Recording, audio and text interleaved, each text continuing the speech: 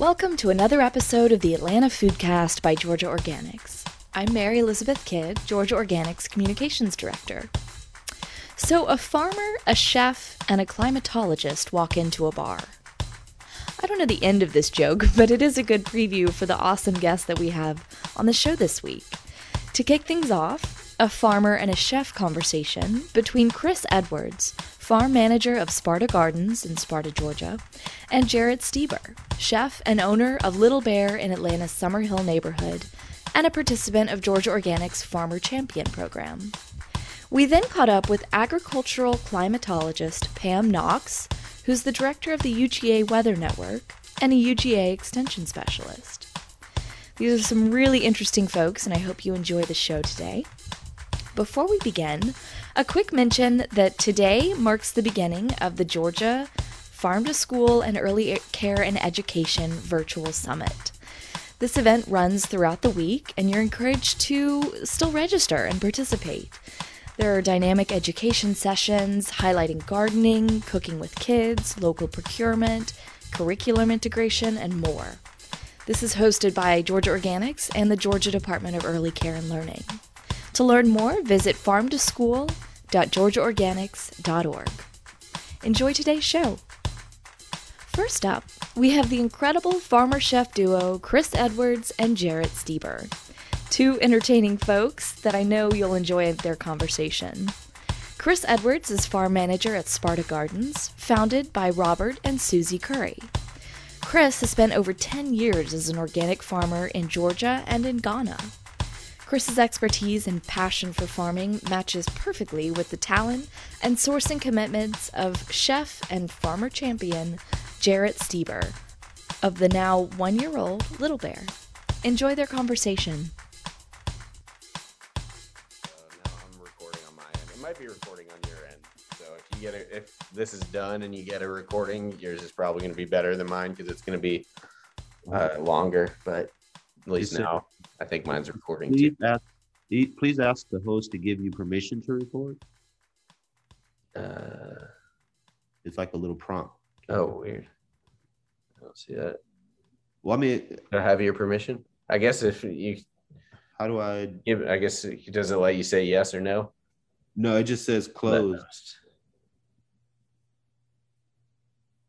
Maybe it's. It looks like it's recording on my end. Yeah, I see at the top it says recording. So Yeah. Okay. Yeah. Do I have your permission to record you? Yes, you do. All right. Do we need to start back over? I say we just keep going. We should probably do a little in who we are, and then we just keep rolling with what we were talking about. Because I got some questions I was gonna ask you at some point anyway, but this always feels better to just talk sometimes, you know. Yeah, man. I haven't seen you in a while too, man. So it's good. Yeah, it has been a while. Well, let's start with the intros. Cool. Who the hell are you? Oh, you're asking me? Okay, cool. Yeah. My name is Chris Edwards. I'm co-owner and manager of Sparta Gardens out in Sparta, Georgia. We're about an hour and a half east of Atlanta. We have a 10-acre organic farm, and we also do culinary mushrooms in an old cotton warehouse. Hell yeah. In the rural Georgia. Yeah. Everybody knows you're such a fun guy. Yeah. Look all the time. You're waiting to say that one. I've been itching. I've been rehearsing it in the mirror every morning for the last 2 weeks to try to make it feel natural. My dog's like, Dad, stop. It's not funny. But yeah, man, I just, I'm blessed to be in the position I'm in to be able to grow food for people, Hell yeah. I'm Jarrett Stieber. I'm the chef owner and mostly lead dishwasher of Little Bear in Summer Hill on Georgia Avenue. And I am blessed to be in the position to cook food for people, especially after year one being during a pandemic. We're still able to cook for people. So that's about as good as it gets. Yeah, thanks, man. Yeah. And I guess, when did we actually meet? What month was it? It was persimmon season. What month would that be like? So that's like late summer. Yeah, September maybe. Yeah, I think September the first one started coming in. Yeah, late September.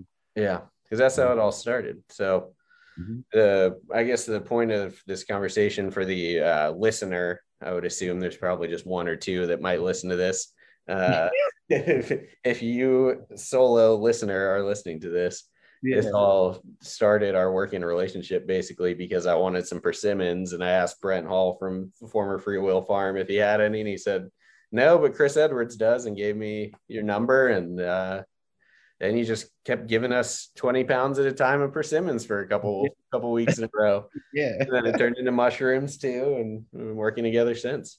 Yeah. I appreciate it. Yeah. Yeah, the But best. yeah, there aren't many people that actually cultivate persimmons. So, Yeah, it's kind of a niche thing to have because I want to say we got the most trees in like the metro farmer community. it certainly seems that way because Yeah, usually, it seems like it. Yeah. yeah, most of the persimmons that we would get, it would be mostly the, how do you say, is it hachaya or something like Hachia. that? Hachia? Yeah, which is Yeah, the the native, astringent quote unquote variety. native ones. Yeah, those are the ones that we get a lot. And it's usually like someone either shows up or just texts you, like, I have a bunch of these that I can sell you right now, and you're not prepared for it. So it was really Yeah, nice to have the Fuyu persimmons from you and to be like, can we please have 20 pounds yeah, weekend for delivery? And you would say, yes, that would be great. And we could just plan on it like a bunch of professionals yeah. and show up at the restaurant. Well, they'll definitely be back this year, man. The Oh, trees are yeah. looking beautiful already. They Perfect. got leaves coming in, so should be nice. And Good. I've added a few extra fruit trees this year. Like I was saying earlier, Yeah, I you planted, said you got some plums. yeah, I planted 20 plums. I also planted 30 blackberries and 20 Concord grapes. Ooh. Yeah, I've been busy, man. Yeah, you have. Nice. It'll be fun to work with some grapes that aren't just the muscadines. I love muscadines, but Exactly. it'd be nice to try Exactly. something different.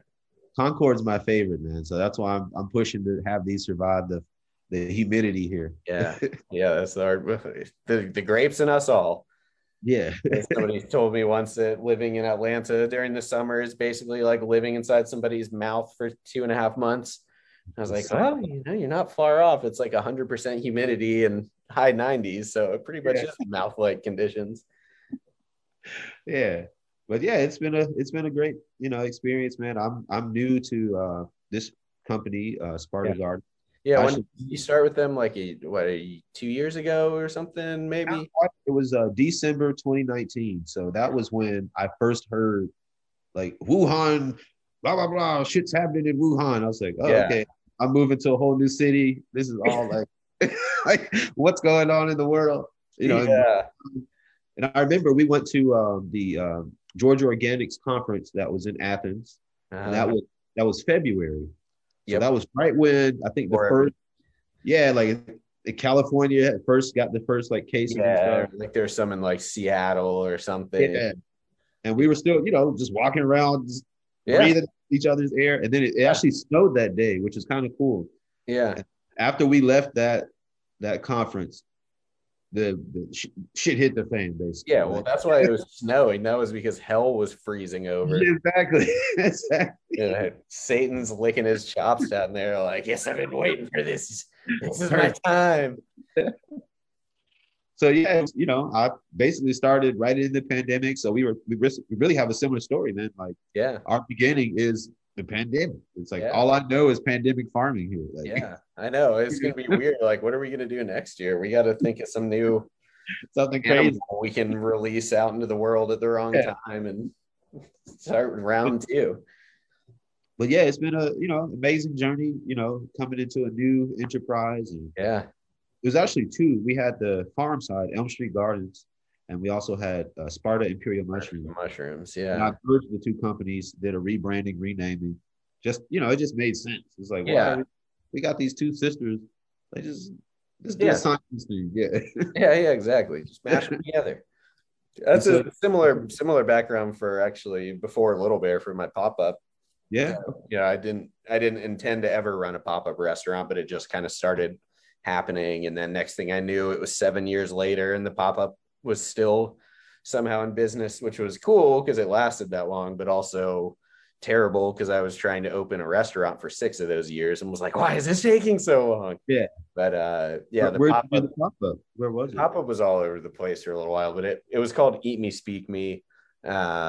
We started as a coffee pop-up with these guys that had a shop called Steady Hand Poorhouse. a long time ago, which now Dale Donche, one of the owners, owns Spiller Park, and Jordan Chambers, one of the other owners, then works for Intelligentsia Coffee. So things have gone in a different direction. But yeah, we started doing like a breakfast, lunch, coffee pop-up thing, and then we moved it to a dinner pop-up because they wanted to kind of like focus on the food a little bit more. It was going to be dinner and coffee, and we were going to share the deli with Candler Park Market. Okay. And they were like, what should we call it? Like, it's going to be some food thing. One of the guys was like, fuck it, why don't we just call it Eat Me? And we were all laughing. We're just like, yeah, okay, why not? So we just called it Eat Me. It was this pop-up. It was very confusing to everybody because people mostly would come back there and be like, oh, the deli's still open. That's great. I love the later hours. Can I get this sandwich? And it would be like, nope, but I have blood sausage and cooking some clams on this panini press if you're interested. So that was kind of a hard sell. But yeah, we had our graphic designer at the time. His office was right around the corner in Candler Park. So once a week, we couldn't even let people drink beer or wine like BYO there because it sold retail to go. So we'd be running this pop-up and people would be like, oh, there's a great wine selection here. Like, can I just buy a bottle and open it? And I was like, man, I wish you could, but we can't because of the liability for Candler Park Market. So what we started doing was once a week, we would get a bartender, or like a friend of mine from town. We'd set him up in the graphic designer's office right around the corner. So they'd come in and eat with us, and we'd slip them a piece of paper with the address, and they could go over and have like speakeasy drinks afterwards. It was like an actual speakeasy, like, for free. It was just encouraged to leave some cash in the tip jar. So that's right. So we called those nights Eat Me, Speak Me. And then people were like, well, what's Eat Me? What's Eat Me, Speak Me? What's the difference? And it was like, oh man, this is too confusing for people. It's really not that hard. It's like Eat Me is the pop-up. Eat Me, Speak Me is the night we do a speakeasy. But that was apparently like, college level calculus for people to figure out. So we just turned all the branding to Eat Me, Speak Me. And then went over to the General Mirror for a little bit. We were using their deli counter, but we'd also made friends with the ramen pop-up that was going on at Gato, which was next door to Candler Park Market. They invited us in along with the owner of Gato to come do a couple nights there. So there was like a ramen pop-up a few nights, and then our pop-up a few nights. And then we took over a few more nights. We were doing the whole weekends. We were there for a few years, and then we couldn't really expand because the space was so small. So we moved to SOS in Decatur, a tiki bar that's affiliated with Victory, because they were kind of in the same boat where they were like, we don't want to pay a chef anymore, and we don't really sell a ton of food here, but we have like this full built out kitchen. We just want somebody who can do something interesting. You run a pop-up, you have a good name, reputation, you know how to use another space. Why don't you just come in, run the pop-up? We'll take a little bit of the profit like any pop-up agreement, but you can make your own money basically. So for them, it was a way to have interesting food without paying a chef. And for me, it was a bigger space and a bigger kitchen to work out of. So we went there for a couple of years. And what was the most difference from the original pop-up to the Victory? The difference? Yeah, how many people were you able to service? Well, in theory, it would have been a lot better. But the problem we ran into is we were sharing the business at the exact same time, which was a new set of issues. Like at Gato, it was a breakfast restaurant. They closed at 2:00. So we had dinner service in there. It was just us. With the tiki bar, they were open and it was our food and their drinks. So it was like their front of house staff, their drinks, and people who wanted our food had to come to that bar to get it. So some nights there would just be, the place would be full and it was only people who wanted tiki drinks. They weren't eating. And our customers would come in and have nowhere to sit. And then there'd be some nights where, especially weekdays, it'd be quiet and there's more space and we could get our customers to come in. So it ended up being better logistically. We had more space and equipment and like could push the food a little more, but we were much slower than we had been at Gato. But we were like working so actively to opening the restaurant, to opening Little Bear, and had finally gotten a lease in place and things like that, where it was just like, I don't want to move anywhere else, ruffle any more feathers. Let's just stay here, survive, tread water, and then we'll get the restaurant open and be successful. So, I mean, from when we signed the lease to when we opened Little Bear was about 20 months. And it had been 6 years of planning before that, or 5 years before that. So a lot of time went into it, and obviously it didn't happen quickly, but yeah, after all the work and the stress of opening the restaurant and finally getting open, we were like, all right, cool, we did it. Like we can open. It's been, 7 years of running the pop-up and 6 years of that planning the restaurant and all the money we had to scrounge up for it and all the permitting we had to go through. And we're finally here. And we opened the doors and it was February 26th of 2020. So 2 weeks before the state of emergency. We're like, well, shit, nailed it on the timing. Gotcha. Well, so what I'm hearing, man, is you've been practicing or exercising resiliency from the beginning, man. Like it's I mean, it started that way with the pop-up. Yeah, man. That's exactly what pop-up is. Yeah. Exactly. So I mean, in some ways we were set out to survive a pandemic because we had so much time before the pandemic to really dial in the, just get shit done factor of the business. It was like, well, we don't have a choice. This weird logistical hurdle. It was always something. And so pandemic wasn't on the list of things I expected to work around, but it was like, all right, we wallowed in our own misery for a couple hours, maybe the last day of the state of emergency came out. It was the second week into operation for us, but nobody knew what it meant, right? Because they didn't give us any guidelines. It was just like state of emergency. And we're like, all right, well, what does that mean? All of us were still open. Like every restaurant in town was still open for another week after that. And then by the end of that week, that's when we were hearing like, okay, there's going to be a shutdown. We don't know what this means. We don't know what the lockdown is. So I had that moment where I was like, oh, cool. I just borrowed $500,000 for this restaurant. Haven't paid a dime back of it yet because we've only been open for a couple of weeks. And now we have to shut down. There's a lockdown and my life's ruined. So it's no big deal, That's a lot scary, man. It's a lot to deal with. But, you think about stuff like that for a couple of hours and then it's like, or I can do something about it. So we just immediately pivoted and went to takeout. We were never closed. We didn't do any shutdown of the business. We just transitioned. One Sunday night, we had guests in, and then the next Wednesday, when we reopened for our normal weekly service, we were a takeout restaurant, and that's how it's been ever since. Yeah, but we never stopped buying from local farms. Yeah, I know. That's the beauty. It's like you were able to bounce, man, and keep it rolling. Well, I mean, you guys were still rolling. That's the thing is like, so many restaurants, especially the bigger ones that buy mostly commodity food, even ones in town who, talk about sourcing locally, but it's more like marketing than it is an ethos. And they're still buying a lot of commodity. They were the ones who had trouble because there were all the issues with shipping and, logistics, even something as simple as like commodity packaging that comes from China for them to box their stuff up. Like it wasn't available.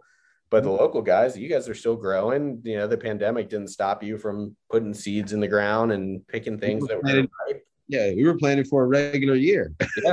Yeah. Next thing you knew, they were like, "Oh, I can't buy seeds." What? I mean, so how did that affect you right off the rip? Did you notice like immediately, oh, these restaurant accounts are not open anymore? It's similar to you, man. Like I've always been on the resilience side. Like that's just kind of been my survival, technique just in my whole life. So I always keep enough seed for the next year. Yeah. I mean, that's just something in my mind tells me, why would I not do that? Like, I can't just, it just seems like, hey, what if shit goes crazy? Yeah. Well, I'm out of money this year. At least I can grow again, Yeah. I've already had those sort of like layers of like insurance, if you will. Yeah. But yeah, it was definitely nerve wracking when I saw that, like, because I have really close relationships with some of the like high school friends, like Supremo Taco, that place. Well, one of the co-owners, we went to high school together. So we're really, really tight friends. And I'm like, yo, man, Omar. Yeah. And I've known Mike listening. What's that? Say hi, Omar, if you're listening. Yeah, I'm gonna make him listen, man. It's about cool. Yeah. You name dropped, you damn it. You better. Exactly, bro. Yeah. But yeah, also Maricela at Adon. Yeah. Like those are really good homies. Yeah, man. So it's like being able to talk with them. It's like, okay, what's going on, man? How y'all affected? Like, what's your staff going through? Yeah. Just being able to get those real like real heartfelt, like honest, like stories of like how they're being affected. Like, I know how I'm affected, but like, what's going on with y'all? Because like, at the end of the day, you guys are buying my stuff. Like, you know what I mean? So it's like, if I have to make sure I can like, be flexible enough for you to get through this as well. You know what I mean? It's like, Yeah.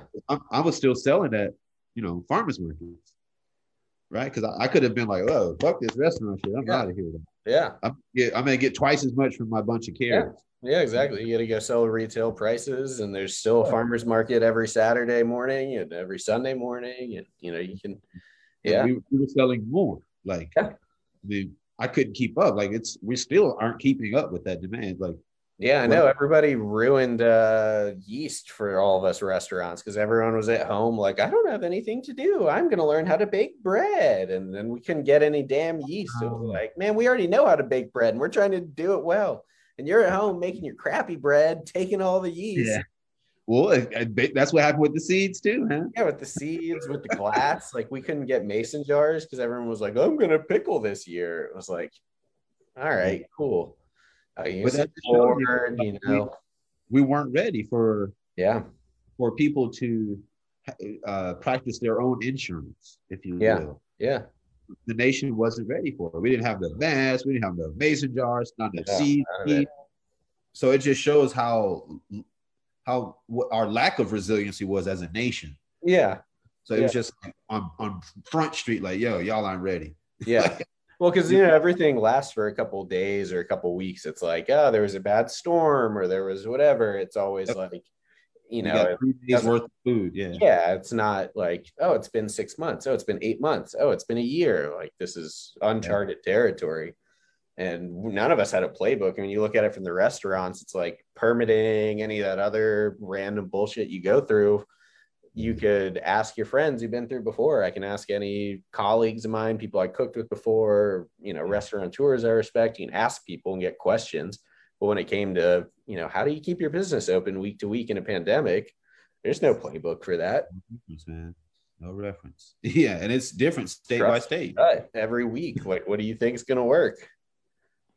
Yeah, man. That's why, like I said, I'm thankful you were able to, transition into a different business platform that allowed me to still be able to service you, and that we could maintain that relationship. Because otherwise, it would all just be farmers market. And to me, that's not good for the sustainability of the business, right? Yeah. Because you're putting all your eggs in this one basket. Yeah. Yeah. And that's where I'm like, no, I can't abandon the restaurant folks. I've got to be flexible on, like I said, the volume. Like you said, 20 pounds of persimmons isn't really a whole lot it's not a big order. Yeah. Right? So I had to say, all right, well, no, what's more important is the relationship. Yeah. Than me trying to max out this trip to the restaurant. Like, yeah. You know what I mean? It's like, exactly. You can't say, okay, I need to ask, a $250 minimum to go drop off to a restaurant when it's, pandemic and we're worried about paying our staff every week and keeping the lights on. It's like, if I can buy $70 worth of persimmons, that's all I can do right now. Hey man, I'm thankful for it. Yeah.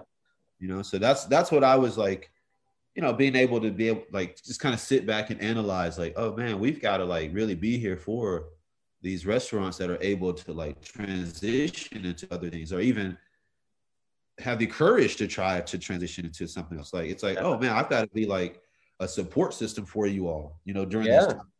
You guys were. But that's the kind of stuff where I'm like, okay, that shows me that the relationship has to be stronger. Yeah. It has to be stronger, man. It's you don't get that in a conventional sense. Like, nobody's like, I just, my, Cisco, it's my relationship with Cisco is so just amazing. Like, the product that they're able to toss off the truck at me twice a week, as long as I hit the minimum and stick to the ordering days that are pre-scheduled. Because if I need it on a different day, God forbid, couldn't possibly change those corporate plans around and get things out in different days. Like, nobody says that. I mean, I'm sure there's some restaurants maybe that feel that way, don't work with local stuff, but you can't develop those relationships. That's why, like, we work with one large scale purveyor, and it's for the dry goods because like we Staple stuff. Yeah. as far as I know, you don't have like a to go container tree that you planted with your plums, so Yeah.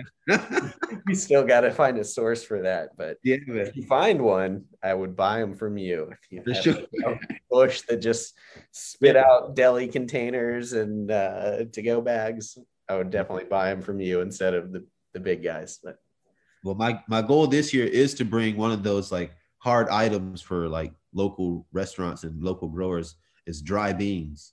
yeah, Yeah, so that's my goal this year is to, have a decent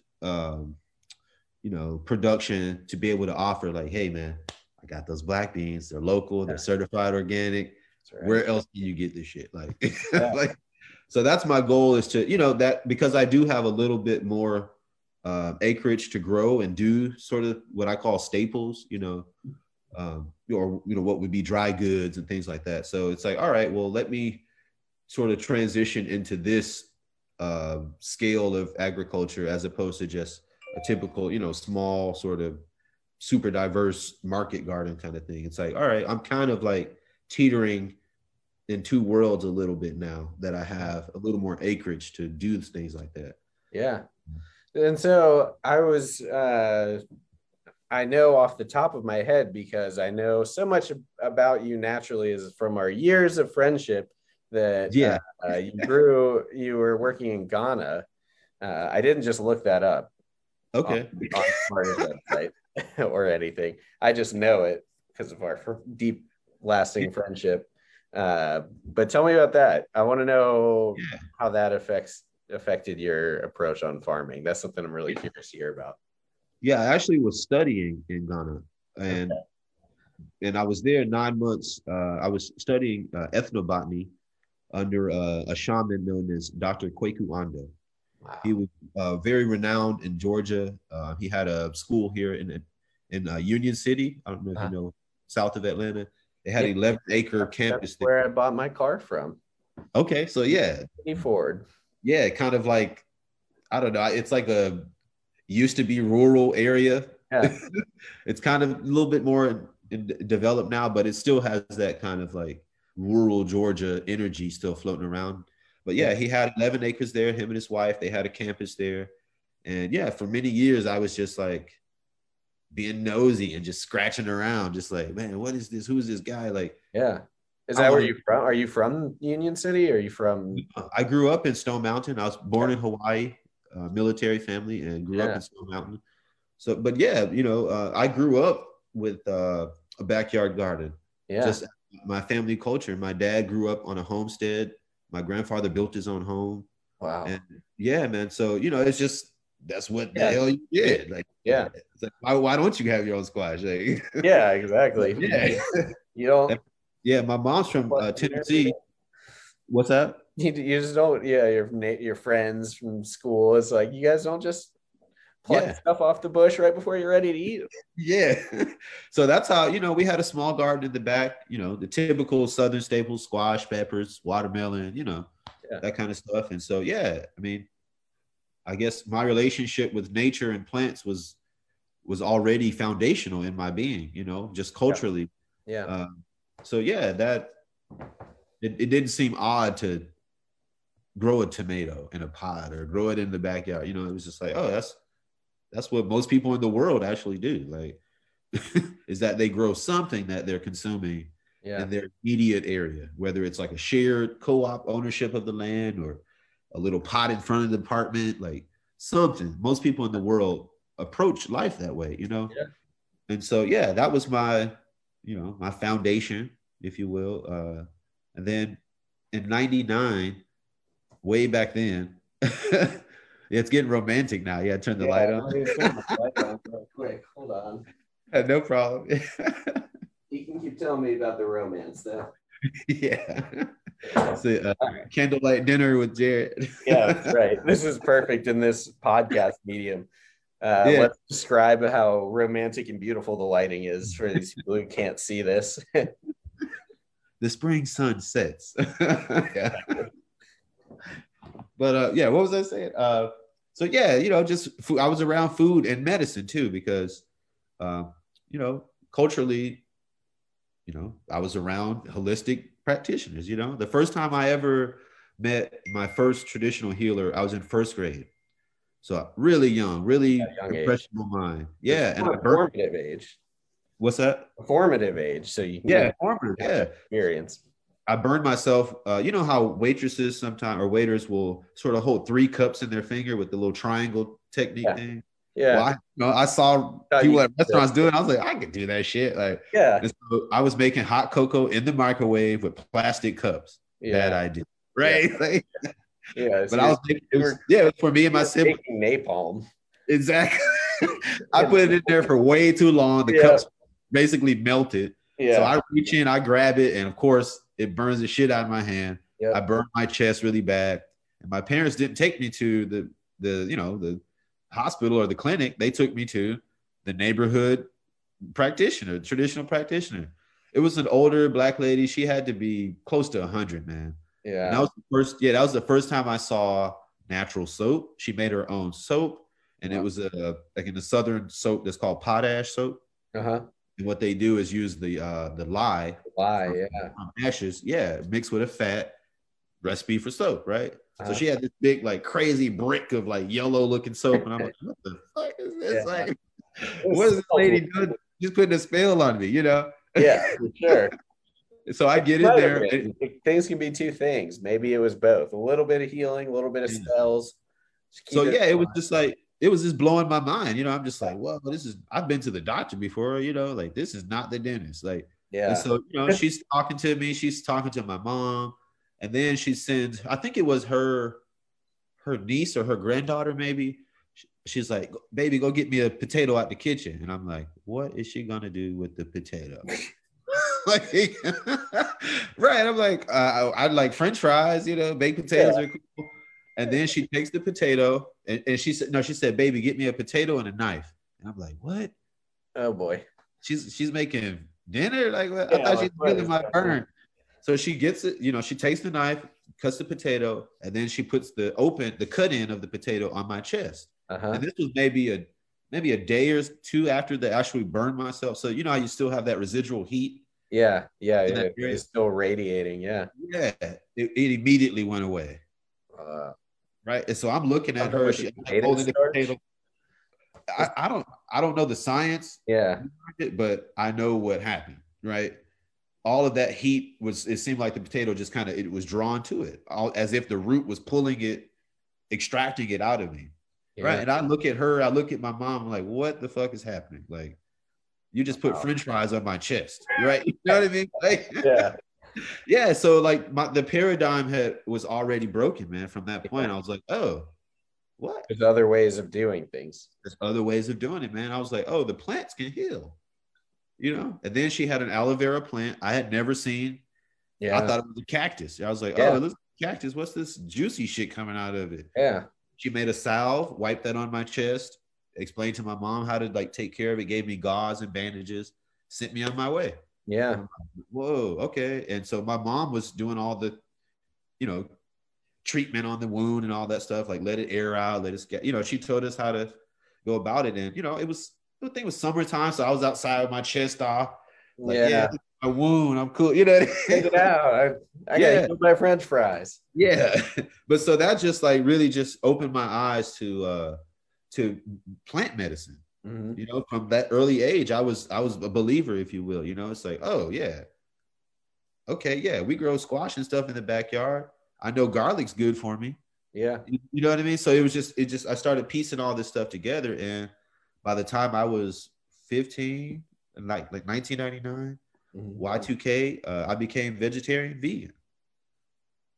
That was like, it felt like a light years ago, but Yeah. that was before it was veganism, vegetarianism was what it is now. Like you didn't Yeah. have, Before it was trending. yeah, you didn't have vegetarian options outside of like your neighborhood co-ops, like Rainbow Natural Foods, Yeah. Seven on the.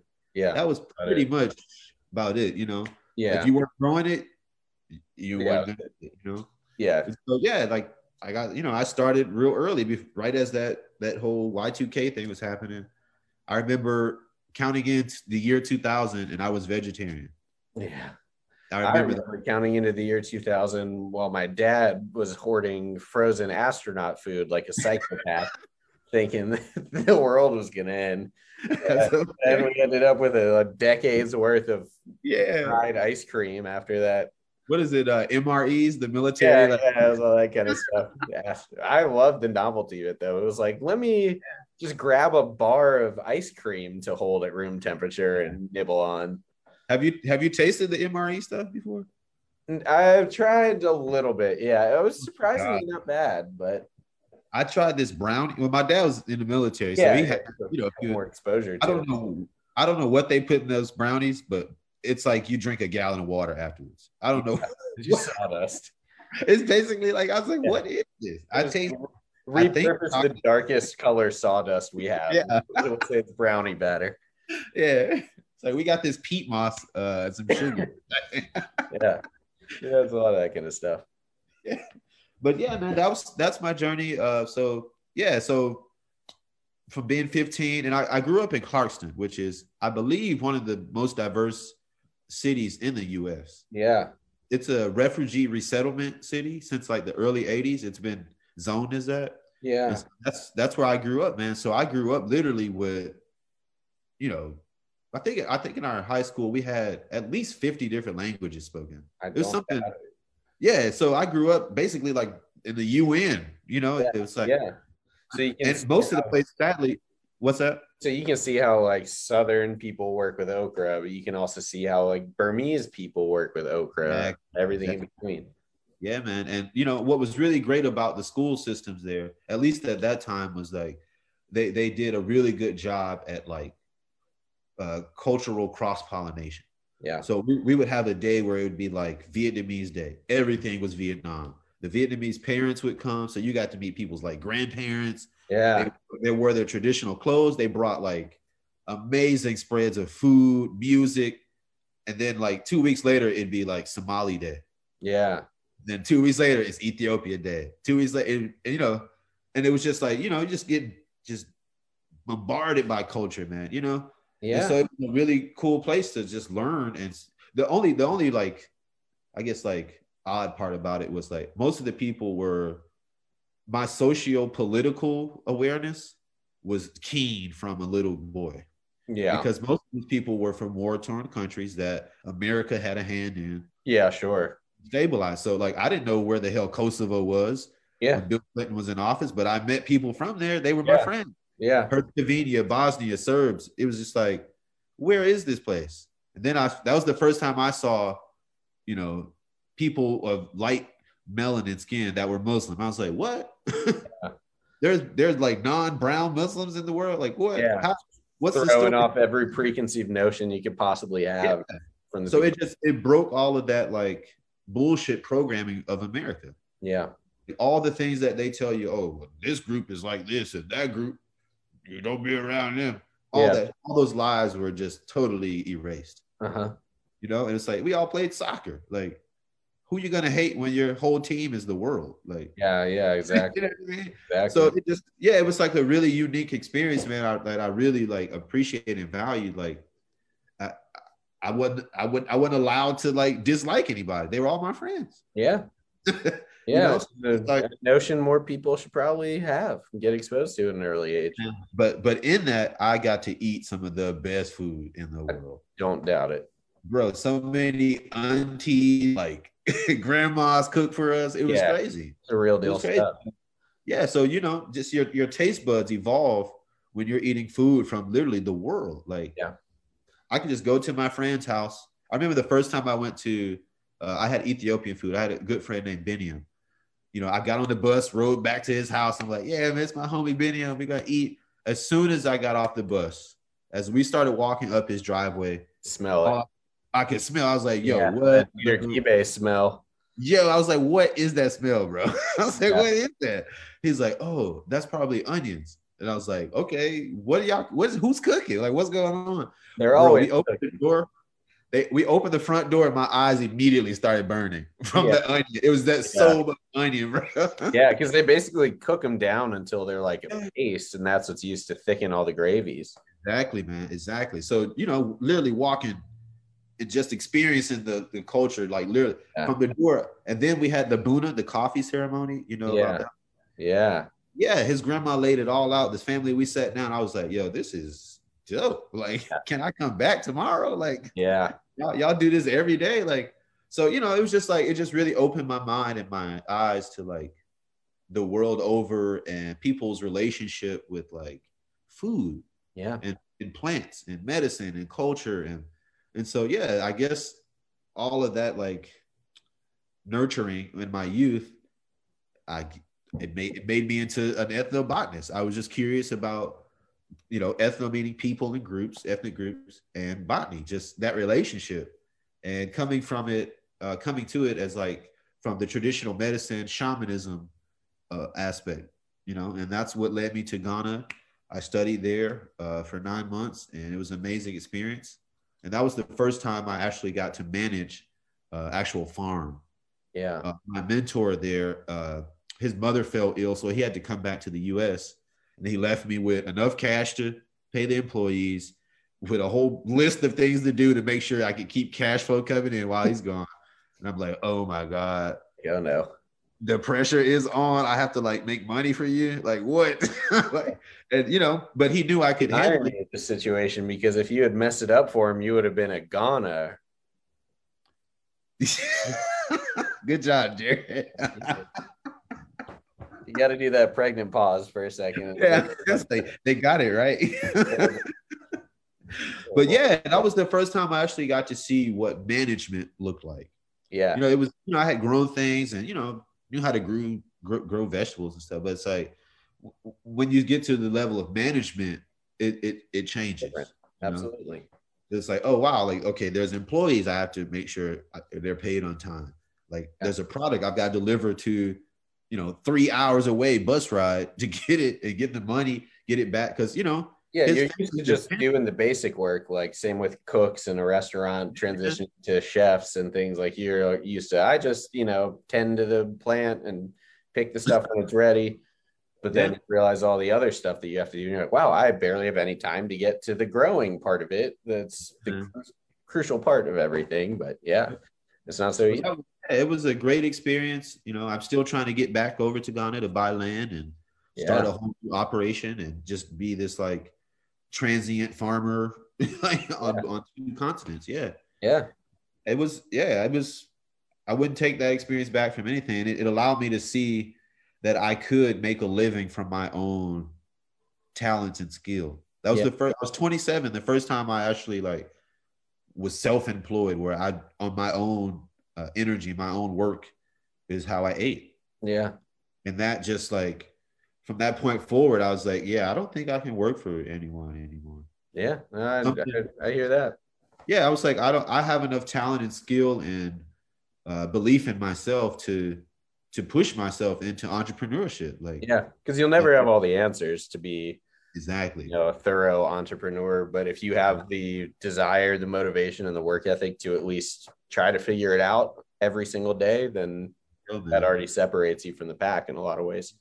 So yeah, I got my bug there, man. I was like, oh, so I was, you know, sometimes I get downtime from studying while I was there, and I would just sit like right on the beach, and just kind of talk to the spiritual world, if you will. And you know, I made an agreement with the spirit world that, you know, if they saw fit for me to be able to do this in the U.S., some sort of form of agricultural business, that, you know, I just made a pact that if they blessed me enough to be able to do that, that it would never become about me.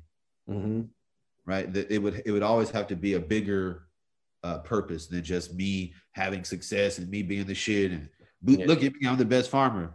But it had to be more about a bigger picture, like the community, like being able to display to a new generation, like, hey, there's a livelihood here, right? You can get to the point where you can hire other people, you know, and hopefully better your community all the while. You know, like I always wondered, like, if there was a way for me to measure how many people I feed a month.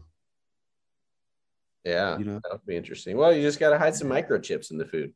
Just chip everybody. Like, enjoy. I told you, I was giving you chips and salsa. I didn't lie. You're on a run, man. But yeah, so it's, you know, things like that that just sort of changed my like approach to agriculture, not just like this, like, you know, take what I can from the land and sell it, Yeah. but looking at it as a regenerative practice, regenerating my relationship with the land, because, you know, we're all familiar with the, hopefully, the history of America. My Yeah. people were traumatized through the land, Yeah. you know, so it's like reestablishing this connection that is not centered around trauma. Yeah. Something that's on a more positive note that's, Yeah. centered around community and growth and progress and So change that's things. yeah, so that's my driving force into agriculture. That's how I approach it. It's like, how do I bring my medicinal, cultural, shamanic, traditional medicine, holistic approach to, you know, market gardening, Yeah. you know? And that's where I try to like bridge those worlds, if you will, to make it successful. Because, you know, when I came back to the US, I was like, man, what am I going to do? I can't sell roots and leaves and barks to people. Like, this is going to be a hard, like, Well, Americans do not want this for the most part. Like, they yeah. want the pill, they want the magic pop pill, drink water. So Yeah. it's like, all right, I've got to try to like find a way to take my passion and my education and apply it to meet people where they are, right? Because, you know, kale, tomatoes, all those things are medicine too. You know what I mean? So Yeah. it's like, okay, well, I'll meet people where they are. And then if there is room for more discussion on how plants heal you, then I'll share the roots and I'll share the herbs and I'll share the like spiritual approach and things. But I Yeah. just try to meet people where they are in that, you know? Yeah. It's almost the same thing with restaurant guests. Like, sure, there's a lot of the message that I'd like to convey to every single guest who walks through the door about our approach to food, why we source the way we do, Yeah. why, I think it's important that we pay our staff's health care and try to give a better, work situation for people, a better work-life balance. Why do we push to be the best iterations of ourselves every day? Where's the backstory? Do they know about the pop-up? Do they, all the things, but not everybody's a receptive crowd ultimately. Like, some people don't want all that. They're not looking for all that. And you're never going to be able to sell them on it if they're not open to it. But if you get some people, who will at least try something that you're doing and appreciate it, then you start to, have more conversations with them as time goes on. You start to notice your regular guess at the market, like, okay, this guy is starting to buy from us every week or every other week. You start to recognize the face and the conversation becomes a little more familiar. And Exactly, man. that's when you sell them on the barks. Exactly. I can upsell them on the tree bark. Yeah. I know you're after asparagus, but I'll offer you a few nice leaves instead. But yeah, man, I do kind of like, hold on one second. I'm plugging my Mood laptop. lighting shift again. No, I was getting some juice. It was getting low on battery. Oh yeah. But yeah, that's kind of what I try to do with the market garden sort of like approach at farmers markets. It's like, all right, man, I've got this like unique experience of like trying all these different foods and all these different plants from like, man, I was like 9, 10 years old already, like deep into like Southeast Asian cuisine, whether it be Indian, Thai, like I was already just steeped in that. So it's like, all right, well, cool. Let me try to bring this culture familiarity into like the Southern staples at the farmers market. It's like, all right, well, how can I do that? Like, how can I meet people where it's not so far removed where they're like, what the fuck is this spiky plant? Like, how do I eat this? I think that's how we make a lot of our guests feel. They're like, what the hell is this dish printed on what are all these things? Why are you mixing this with that? And it's like, please just trust me and just try it. Exactly, man. Exactly. But yeah, that's what I try to, my little like addition to the pile of like farmers and stuff. It's like, if you come to me, I'm probably going to give you something you may not have seen or heard or a different color, or I'm always trying something new to see oh, okay, cool. Maybe I can turn Atlanta's taste buds onto water spinach. Yeah. Like, like growing loofah and things that you don't necessarily eat, but hey, you're going to wash your body, you're going to wash dishes with it, right? So, being able to like incorporate those kinds of things into the culinary experience for people. Yeah, well, that's good.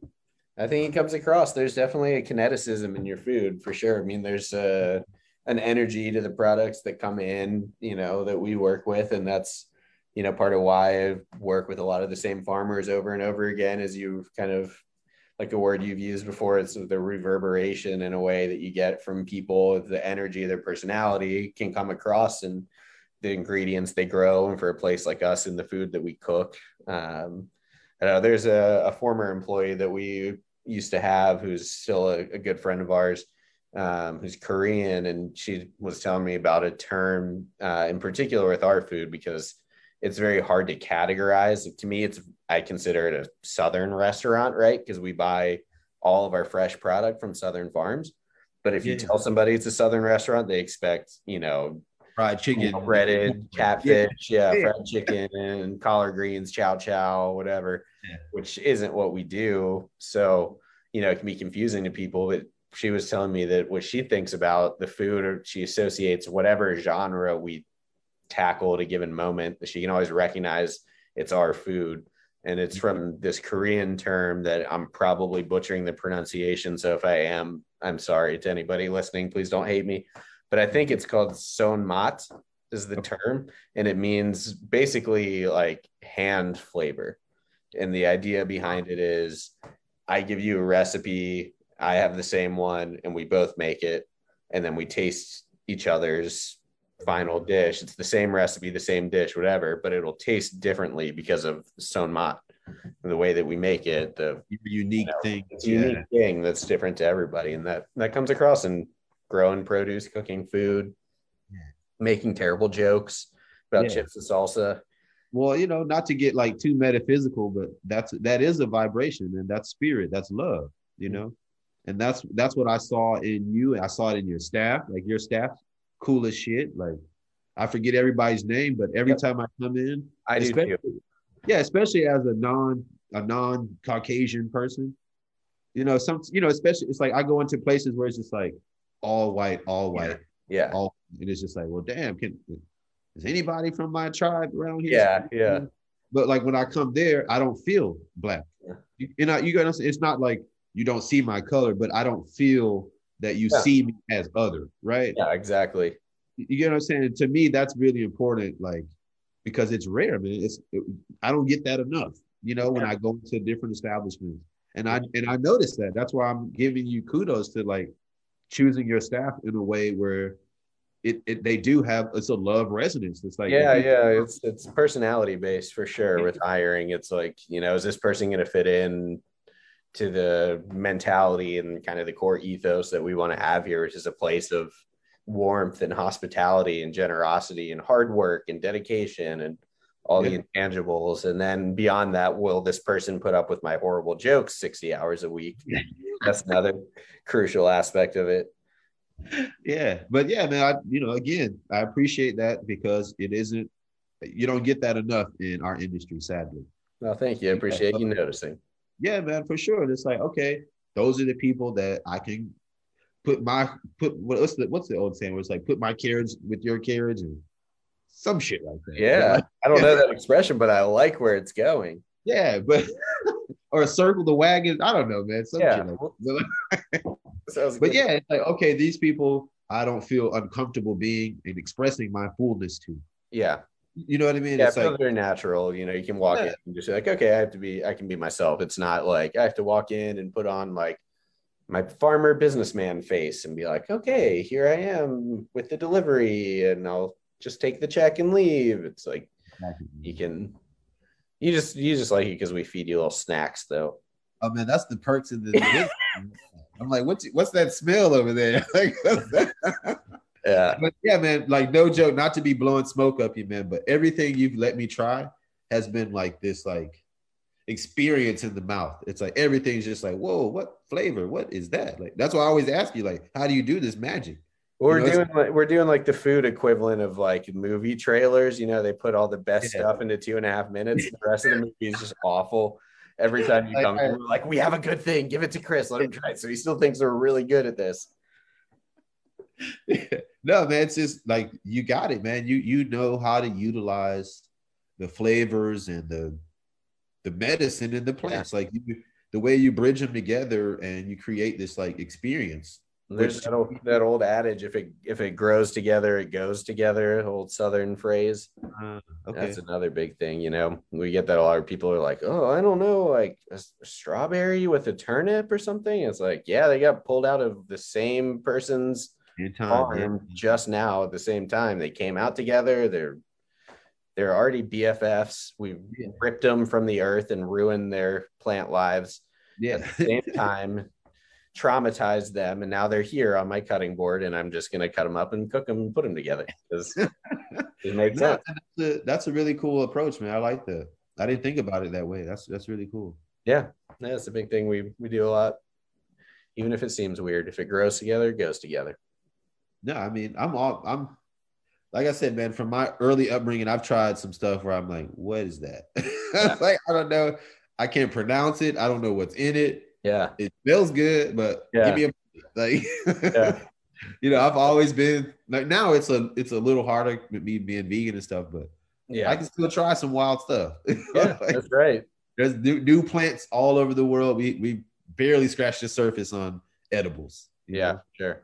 For sure. But yeah, that's the approach, man. It's like I just look for that love vibration, man. It's like, all right, these are folks that we can party together. Yeah. I like that. Yeah. I mean, you say that now, but I'm not cool. So you would probably not want to party with me, trust me, or at least don't bring me to your parties. Everybody would be like, who brought this I'll app? just pull, I'll just pull out the acoustic guitar. We'll jam, man. Yeah, Yeah. there it is. We'll just do that. Play Why is there a guy in the corner here playing like Taylor Swift songs in the middle of this cool person party? Nah, we'll play something cooler like Weezer or something like that, man. You know? Is that cool? Yeah, I don't know. A I don't little know. I'm not sure what's jiggy, you know? It's not my thing.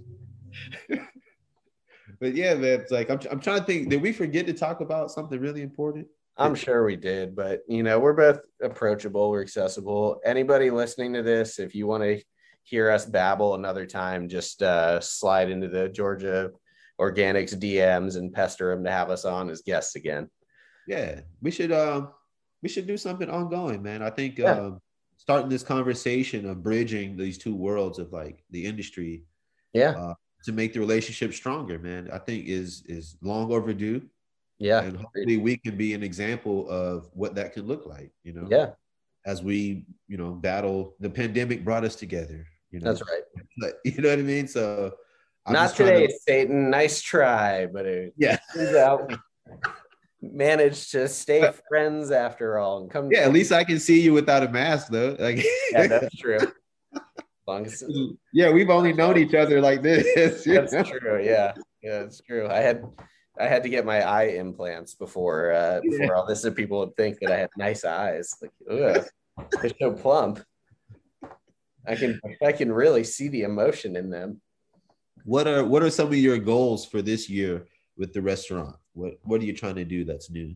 I mean, honestly, at this point, like surviving Yeah. is priority number one. Long-term plans are largely behind us now, but we're reopening in May with still a limited capacity. Our whole staff will be vaccinated, so we'll feel comfortable, and we're not going to open with a full capacity. Again, our restaurant only seats 30. It's really small. That's max capacity.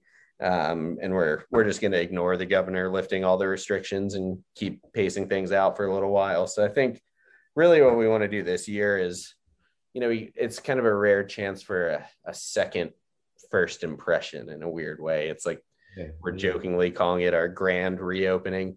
It's sort of what the plan is. Like, you know, we felt like we opened really well, all things considered. We put so much thought and effort into how we plan everything, from the order of which to get permits so that we could open, like with our alcohol license, with everything from day one. You know, we never had to present an incomplete version of the restaurant to anybody.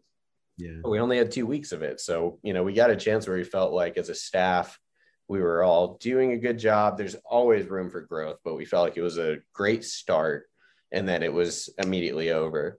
So now we have the chance to do that again, and we have our own standards we want to live up to. So now the goal is like, we don't want to be like so many of the other places that have just been like, we just need to reopen. We're just going to open. And like, they haven't worked out the kinks. Things aren't smooth, and people are forgiving because obviously they understand the situation, but we want to reopen like gangbusters, So that's the goal, is like come out May 5th, reopen, and just be great at what we do.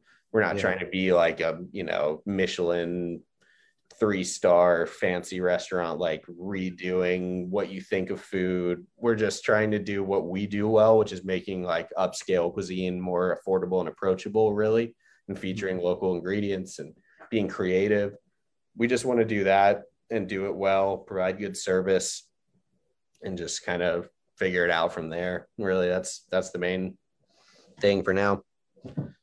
So, yeah, that's awesome, man. Yeah. I'm trying to think, what are some challenges that you've seen dealing with farmers on the sourcing side? What are some room for improvement on our side?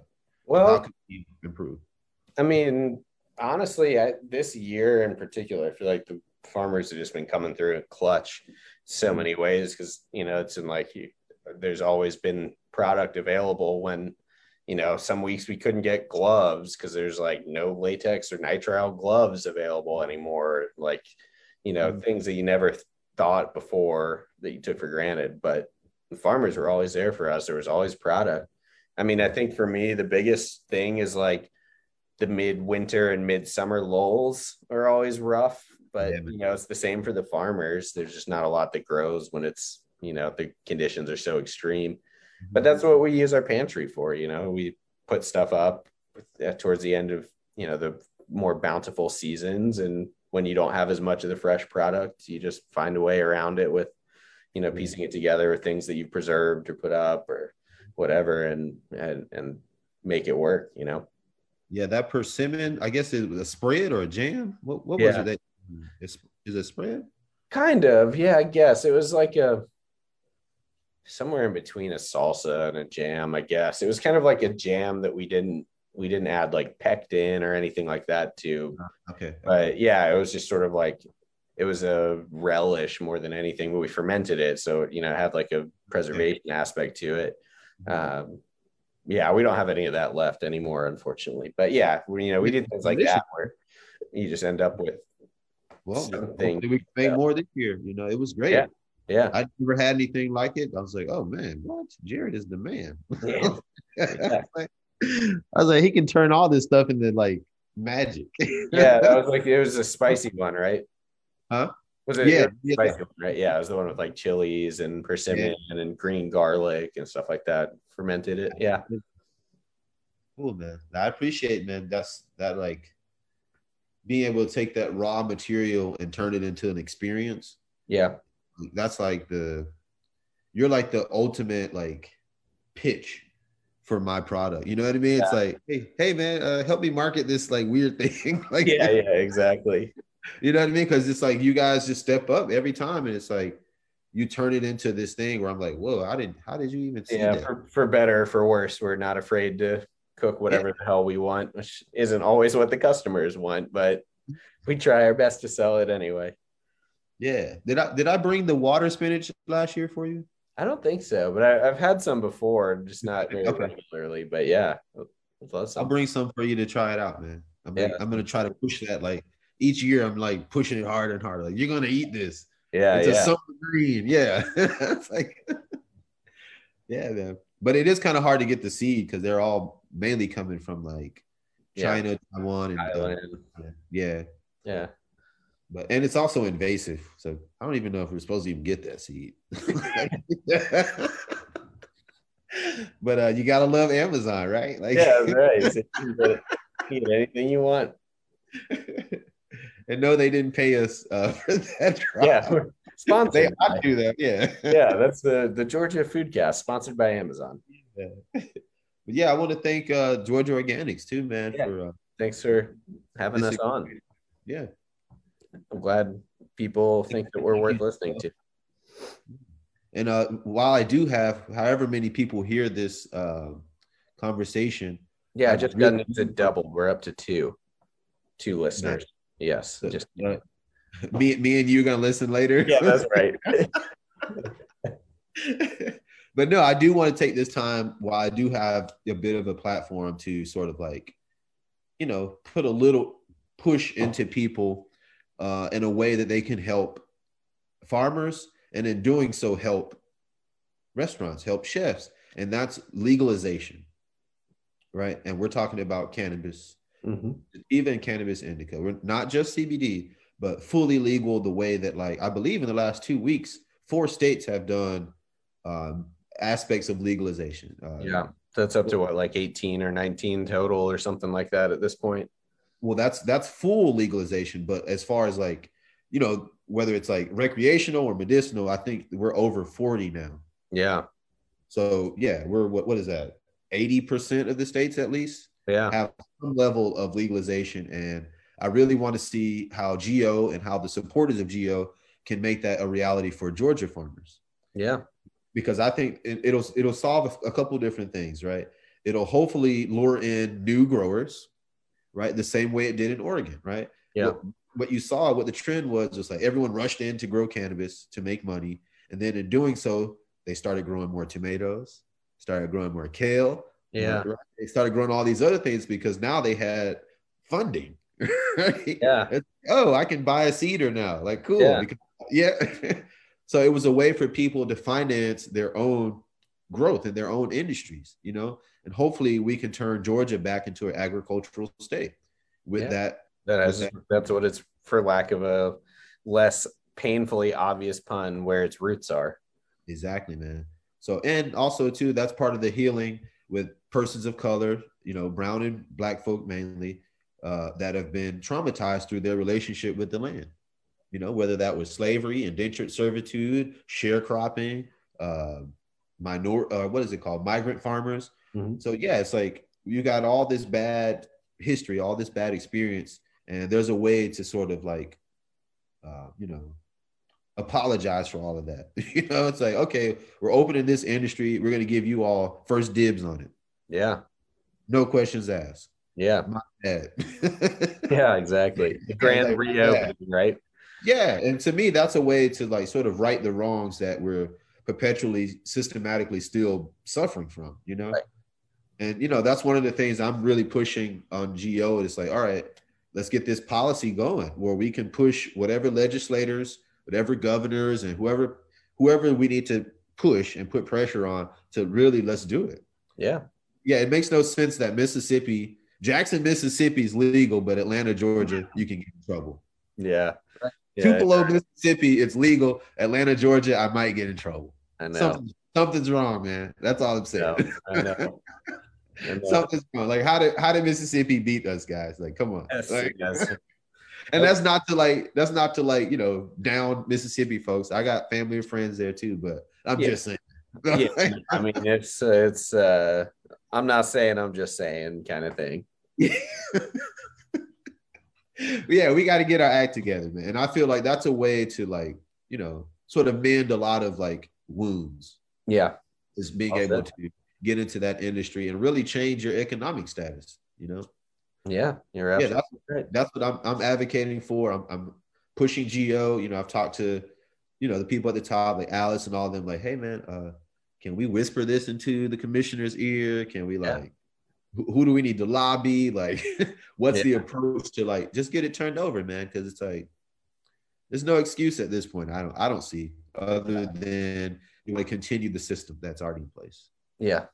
And we know how, I'm going to use a swear word. We know how fucked up that system is, Yeah, exactly. Well, yeah. So, that's my little, like, power to the people chant for today. It's like, can we all get on the same page and make this happen for agriculture? And then turn, everyone else will benefit from it. Yeah. Well said. Yeah. They already turned the state blue. Just moved to a different color now. We'll just have to turn it. I want the state to be green. You hear that? You hear that, Kemp? Yeah. Green with little orange hairs. Yeah. Yeah, there you go. Yeah. Love it, man. Yeah, it's good to talk to you, Jarrett. Good to talk to you too. Go get some rest and get ready for the next day, bro. Yeah, you got it. You do the same thing, man. And I'll see you soon, man. All right, man. Have a good night. All right. Peace, bro. Bye. All right. Next, we're speaking with Pam Knox about Georgia's climate, why organic farming matters, and why the new administration in Washington is signaling meaningful change and commitments for farmers across the U.S. As the director of the UGA Weather Network, Pam and her team communicate intricate weather details that farmers rely on across 86 stations in Georgia. We spoke about her title, Agricultural Climatologist, and why climate must be central to agricultural discussions moving forward. Stay tuned. Welcome to this segment of the Atlanta Foodcast. I'm joined with somebody really cool today. I'm pretty excited to be speaking with Pam Knox, who is the director of the UGA Weather Network, as well as an agricultural climatologist and an extension specialist with UGA. Pam, you're one smart person, and I'm very excited that we're here. We're going to hear from you on sort of some climate studies and some of the recent news out of Washington as affects Georgia farmers. Thank you for being here. Oh, it's really delightful to be here and talk to people who are producing the food that I like to eat. Yeah, amen. Well, walk us through what you do and how you came to do it, because agricultural climatologist is a term that I had not heard of before you, and I think you must be a bit of a rare bird in the agriculture and climate sector. Well, agricultural climatologist is a term that I sort of have made up for myself. There are some other ones I know of as well. I started out as a meteorologist when I went to graduate school at the University of Wisconsin, and was working on a PhD and did not like the ocean model / computer programming that I was doing. So the state climatologist job opened up there at the time, and I became the Wisconsin state climatologist for a long time. This is actually very similar to what I do now. I don't have that title anymore, obviously, but talking about weather data and climate data and how people can use it, providing it to other people who want to use it for whatever they happen to be working on. Sure. And, it can range all over the place. People can be writing their autobiographies and want to know what the weather was like the day they were born, or they want to know what the average temperature conditions are for planting a garden, or they might be planning to put solar in and they want to know something about solar energy. Yeah. So it's like being a reference librarian in a lot of ways, because you never know what the next question is going to be. And so I've continued that over time. My husband is also a meteorologist, so we've done the two career couple thing for a while, gone back and forth. And we came to Georgia in 2001 for my job. And he came and he was Dr. Dad for a while, but now he's a full professor in the geography department. Oh, very cool. So that's worked out well. But I have accumulated a lot of time as a climate person since I started in Wisconsin, and then coming here, working as the assistant state climatologist for a while in the engineering department. And now am in part of extension, because the network that I maintain and manage is in extension. Which it makes sense, because it's really a tool that a lot of farmers use.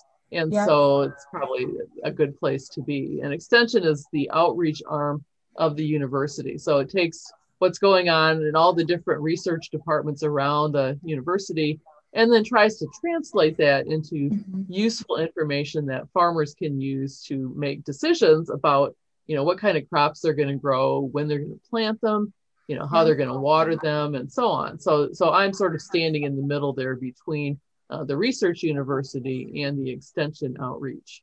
Yeah. It was really helpful when we were catching up before this. The way you framed it was being an agricultural translator of climate information. And I think that's a really good way to look at it. Yeah. Yeah. Because most people that can't read the research articles very well, and so they don't know how to interpret that to make it more practical, I think. And I'm definitely a practical person, so I want to be able to take something that's maybe a little bit esoteric and putting it into terms that people can use. Yeah. And you do this, I know you mentioned you have a blog that we'll link to on the show notes, and it looks very interesting, and it looks like that very high level information of data and also things, policy and things like that, but relayed in a more user friendly everyman speak. Yeah. And, the point of my blog is not for me to write a lot of my own stuff. I do on occasion when I think there's something that needs to be explained. But a lot of times what I'm trying to do is I'm trying to show people, here's a good source of information to get weather data or to get some sort of prediction about, what's going to happen with El Nino or La Nina. Here's what the climate has been like for the last month or the last year. And here's some research articles that I think are pretty interesting and you might enjoy reading about them. And so I'll try to do a variety of, and sometimes it's just cool things. Like last week I had one that was on clouds on Mars.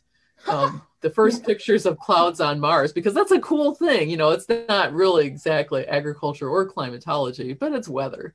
It's just a cool, little diversion. Very cool. Yep. Well, I'd love to talk about your recent work. When we first connected, it was through the Georgia Climate Project, and you were going to be speaking with Congress and via Zoom, I suppose. And I'd love to find out what, from your perspective, is happening at the federal level. I know in our last episode of the Atlanta Foodcast, we spoke with the president of the American Farmland Trust, John Piatti, who said that there's really a lot of talk happening and that there's kind of some dollars lining up to back up that talk as far as advancing climate work and research and specifically within the farming space. So what's your perspective on that? Yeah, it's a very exciting time to be a climate person because for the last 4 years, really nobody at the federal level wanted to talk about climate variability and climate change and how it impacted local economies or farming or whatever. That just wasn't something that was talked about at the federal level. And since we have the new administration now, there's been a much bigger focus on climate and agriculture and all those related things. In fact, I got the call to testify before Congress right during the inauguration, like, wow. That hour. I know, it's amazing. And so it tells you how quickly things are turning. And since that time, in addition to the testimony I did before the House Agriculture Committee, the Biden has released the budget, and there's a lot of money for climate related activities in a bunch of different agencies, including the Department of Agriculture, because, climate probably affects agriculture more than almost any other part of the economy. Right. And so it's clear that that's going to be an important thing. And the thing about agriculture is that climate affects agriculture, but agriculture also affects climate. Yeah. And so, there are things that agriculture can do and, hopefully will be supported in doing now under the new administration that really weren't talked about much before. Yeah. And so those are things that there's going to be a lot more funding for that. And, either coming from the Department of Agriculture or through Department of Commerce, which is where the Weather Service is, or through other organizations within the federal government. So all of those things, it's a very exciting time. And, there's a lot of potential there, I think, to really provide some good information that farmers can use. Yeah, absolutely. Well, what was the information you were presenting while you were testifying to Congress, and what was the reception to it? I think overall it was a positive reception. Of course, everyone's got their own agenda, and so you have to keep in mind who's asking the questions. Sure. But what I tried to convey was that agriculture has to be in the discussion when we're talking about how to deal with a changing climate, because it's going to affect them in so many ways, and because agriculture has a lot to bring to the table. So when I talk about, how the climate is affecting agriculture, we can talk about things like the temperatures going up over time. For most farmers, if the temperature goes up a degree, it doesn't really sound like a lot, but it has a lot of other impacts because it will affect things like when the last frost of spring occurs, will affect how hot it gets in the summer. And, that's important not only for crops, but it's important for livestock because they don't really like hot temperatures. And it's important for people that have to work outside. Yeah. And so if we have more heat waves, that's definitely going to be an impact for them. And if we have a longer growing season, we're going to have to deal with a lot more insect diseases and insect pests, and farmers have to deal with that stuff. Yeah. Whether you do it organically or conventionally. Yeah. And so it costs money to really be able to deal with that. And hopefully some of the research that's going to be coming out of this is better ways to do it that are also more economically viable for producers, especially the small ones that don't have huge budgets. At the same time, also talked about how agriculture is affecting climate. You know, it's especially conventional agriculture. They put out a lot of fertilizers. That nitrogen can create nitrous oxide, which is one of the greenhouse gases in the atmosphere. If you go in and cut down tropical rainforests, or if you drain wetlands, you're releasing carbon dioxide and methane into the atmosphere. And both of those things also are greenhouse gases and contribute to the atmosphere getting warmer. And so agriculture has a lot of direct impacts on that. And so, you know, better ways of doing agriculture will reduce the amount of greenhouse gas that's going in. I mean, really the goal here is to not get it into the atmosphere in the first place. Yeah. If you get it into the atmosphere, then of course you have to work on trying to get it out. And there's other management techniques that you can do in agriculture that can help sequester carbon that's in the air and put it back into the soil. And people who do regenerative agriculture are really good at that. But prefer to not have to even put it out in the first place, because it's much harder to get out than it is to keep from getting in the first place. And so, you know, you talk about things like reduction of food waste. You know, there's a tremendous amount of greenhouse gas emissions that come from people that buy food and then they just toss it. It goes bad, they toss it, and as it goes through the landfill and creates more methane, that all gets into the atmosphere. So if you can compost it instead, the chemical reactions are a little bit different. And so that's something that reduces the amount of greenhouse gases as well. And you know, so all of those are different ways that farmers are really an important part of the process, both in having to deal with the effects of changing climate, but also in how we can respond to future changes. Sure. Well, you know, what are some of those resources? I know, and I'd love to speak a little further about the UGA Weather Network, because, you know, it was something I wasn't familiar with, but I'm sure many of our farmers are aware. You know, it is very site-specific monitoring of weather conditions. Tell us a little bit more about what that resource is for folks who might not be aware. Sure. University of Georgia has had a weather network starting in 1991, which makes it almost exactly 30 years old, which is pretty good. It's one of the oldest weather networks in the United States, not the oldest, but one of the oldest. And we have 87 stations as of today. It's going down to 86 later this week. They're scattered all across the state, and they all measure weather things like temperature and precipitation and humidity, and wind speed and direction. They also measure some other things that are not really so familiar, things like soil temperature and soil moisture, and solar radiation. And all those things are important because, you know, when you're planting, you don't want to put seed in the ground when it's too cold, because then it will just sit there, it will probably rot. So when you're planting something like peanuts, you probably wouldn't put the seed into the ground until the ground was about 65 degrees. And how are you going to monitor that? Well, you can go around and stick a thermometer in the ground, and some people do that.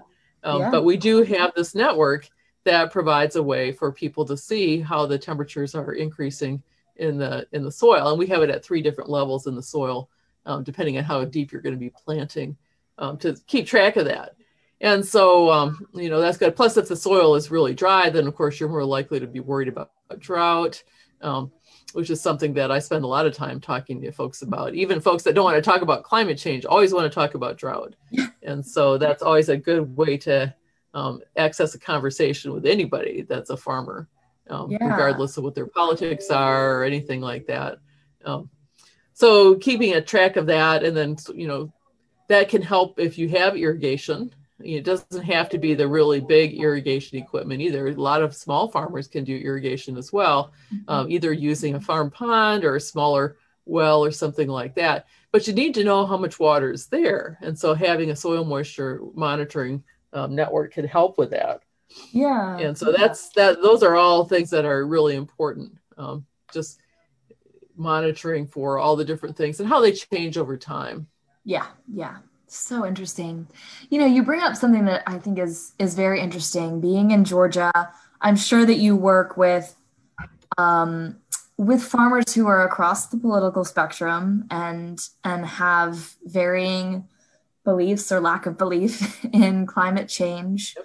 What are those conversation points? What are those bridges, like you're referencing with drought, that help really relay the importance of the conditions that we're facing? Well, farmers have to make decisions based on a lot of different things. I just really look at weather, but they also have to look at the market.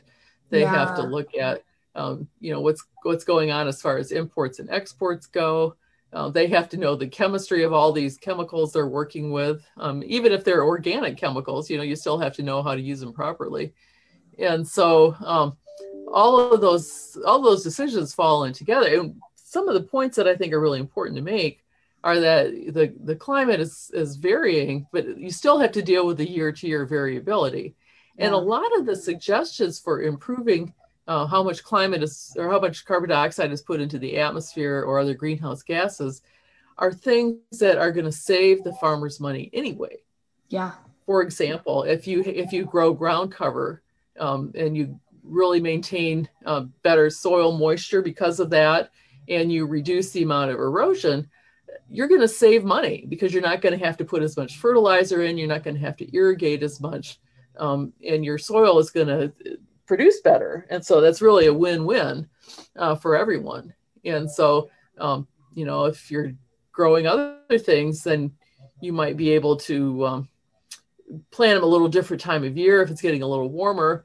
And that maybe means they'll grow two crops instead of one, depending on how much longer it is. But double cropping is another way that people can adapt to that. Another way is to grow new crops.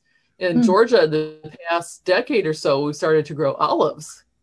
Olives is not a crop you think of in Georgia, but they don't grow them quite like they do in Italy or Greece or Spain.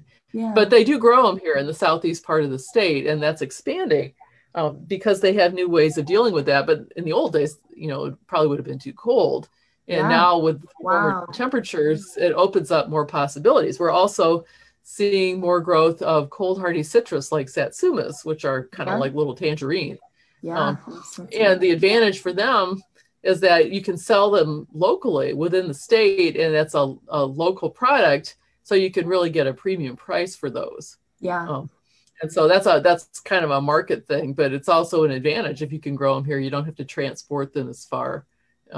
So there's all these new crops that are starting to pop up, or new hybrids, of course, are always being developed, and will continue to be developed to take advantage of warmer temperatures and probably also drier conditions, because as the temperatures get warmer, you get more evaporation from the soil, and you also get more evapotranspiration from the plants. They're soaking up soil or the water from the soil and putting it out into the atmosphere. And so the humidity levels have been going up, but the soils have been getting a little drier, which means that you really have to watch for drought much more carefully than you used to. And also, spring seems to be getting a little bit earlier over time. And as it does, the plants grow earlier, so that demand for water starts earlier in the spring than it used to. That means that growing season, you have to have water to get through that whole growing season. Some years, it's not too hard to do that. You get a lot of rain. Other years, it's very tough. And what we're finding with likely changes in climate, and we've already seen this, it's not just something that we expect in the future, that we're going to have more droughts and more floods in the future, because the whole water cycle is just going to be on steroids.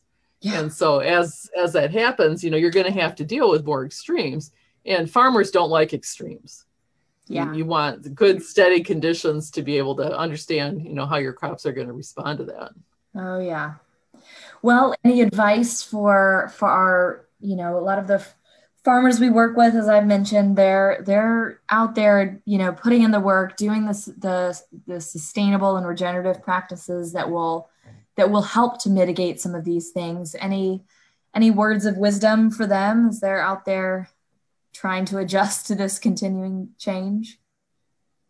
Yeah, I found that folks who are interested in organic farming generally are much more open to talking about climate variability and climate change and what to expect in the future than the average commodity farmer is. They have a different set of values, a different set of guidelines. I think for many organic farmers, they're really invested in keeping that farm in their family for the future. It's not like they're just renting out property, but they want to keep it going for a long time. So you have to be more responsive to how things are going to change than if you're just renting for a year. Yeah, absolutely. Well, Pam, this has been such helpful information. I believe there was a study that you were referencing that we could talk about, and I believe it was pertaining to carbon capture and some recent findings there. What are some of those key takeaways that folks might find compelling? Yeah. Well, one of the hopes was that by doing regenerative farming and doing more carbon capture, you'd be able to pull carbon out of the atmosphere and put it back into the soils, as a lot of the historic prairie soils and so on have been. But there was just a study published about a week ago based on a 30-year study of some farms up in Wisconsin, obviously a little colder than Georgia, but it showed that it's actually quite hard to bring a lot of carbon back into the soil. And that's really disappointing because, we're talking now in the new administration about carbon markets and paying people to help sequester carbon. And I think farmers really were looking at that as a possibility of bringing more farm income in. Yeah. And so this latest study is a little bit disappointing because it shows it's going to be harder to do than we thought. And it'd be interesting to see a comparable study that was done here in the South rather than up in Wisconsin. Because the climate, of course, is a little different there. That was done, I think, mostly on a dairy farm. So there's a lot of things that we don't understand yet. And that's why, the university has to continue to be involved in research. But we also have to figure out ways to make it useful to the producers. Yeah. Well, I mean, on that note, I'm so grateful that you are in the position that you're in and that you're in Georgia, because it seems like a good time that we've been asking these questions, and it's exciting to see that these studies are being done in the first place. But not only that the questions are being asked, but that there seem to be receptive ears now at the other end, in DC and in Washington, federal level, and hopefully that will filter down as well. Yeah, it's a hugely hopeful time for a climatologist because I think there's really a lot of possibilities. And I think a lot of it's going to be directed to the agricultural community and ways that, they can improve irrigation or that they can improve farm management. And so, now is going to be a really, really key time to really get a lot of that going. And it's an exciting time to be part of it. Absolutely. Curious, is there anything that folks that might be non-farmers, but maybe they have an interest in weather or climate or advocacy, have you noticed any ways for normal folks to get involved in this conversation? Yeah, absolutely. I mentioned earlier in the show that one of the biggest producers of greenhouse gases is food waste. Yeah. And some of that food waste comes in the production, harvesting and so on. But a lot of people waste food at their own homes too. And so for consumers, I think one of the easiest things to do is to buy more wisely, buy things that you can eat the whole plant of, or figure out ways to use that food before it goes bad in your refrigerator. And then for whatever waste you do have, to compost it or something like that. Is a better way to get rid of it than just dumping it into a landfill. And so that's a very easy way for most consumers to do that. We all have to eat. So, unless you're going out for every meal, which is pretty expensive and hard to do in the pandemic, I think, too. Now is a really good time to think about how you're handling food at home and to see if you can come up with some better ways of doing it. Well, and especially, hopefully, there's a rise in that practice as folks have taken more of an interest in home gardening during the pandemic. So hopefully maybe we'll see some net benefits as far as, home food waste through the pandemic. So yeah, well, it's amazing to me that how much people have really taken to home gardening. When I look at my Facebook feed, a lot of my friends now, even friends that never thought about gardening before, are really excited about doing that. And so, are interested in learning about rain barrels and how they can conserve water. And they're interested about compost piles and how they can improve their soil health. And, if they can see the benefit in their own yard, then they're going to see the benefits also in buying the kind of food that they would want to grow at home as well. Yeah, absolutely. Absolutely. Well, Pam, thank you so much for joining us and sharing this knowledge. It's really exciting to hear from someone in your role about the, receptivity to these conversations and things that can be done. What's the best way for folks to connect with you or connect with your work? Well, you can visit the University of Georgia Weather Network at weather.uga.edu, and you can see what stations are there and what kind of data we have. We have a lot more than is on the website, but we do save some of it because we sell the data to help support the network, since we don't get a lot of state funding. If you're interested in my blog, you can go to site.extension.uga.edu/climate. And that will put you on my blog and you can take a look there. You can sign up and get a digest once a day if you want, or you can just go and take a look. Awesome. There's no requirement to do that one way or the other. That's great. And I'll be sure to link that in the show notes too, so folks can check it out. There's some really interesting stuff in there. And also some fun stuff like clouds on Mars. That's always. Yeah, I started it in 2014 and I've done 2 to 3 posts a day for almost the entire time period since then. So there's a lot of material to look at. There's a lot there. That's great. Well, thank you for all that you do. And please stay in touch with us here at Georgia Organics. And keep up the great work. All right. It's good to be here. That's our show for today. On behalf of Georgia Organics, we hope you enjoyed this episode of the Atlanta Foodcast. Be sure you subscribe and stay tuned because we'll be back in another 2 weeks. If you want to read more about the Atlanta Foodcast and the guest on our show, visit atlfoodcast.com. To learn more about Georgia Organics and become a member, visit georgiaorganics.org. Thanks for joining us. This is your reminder to eat well and stay local.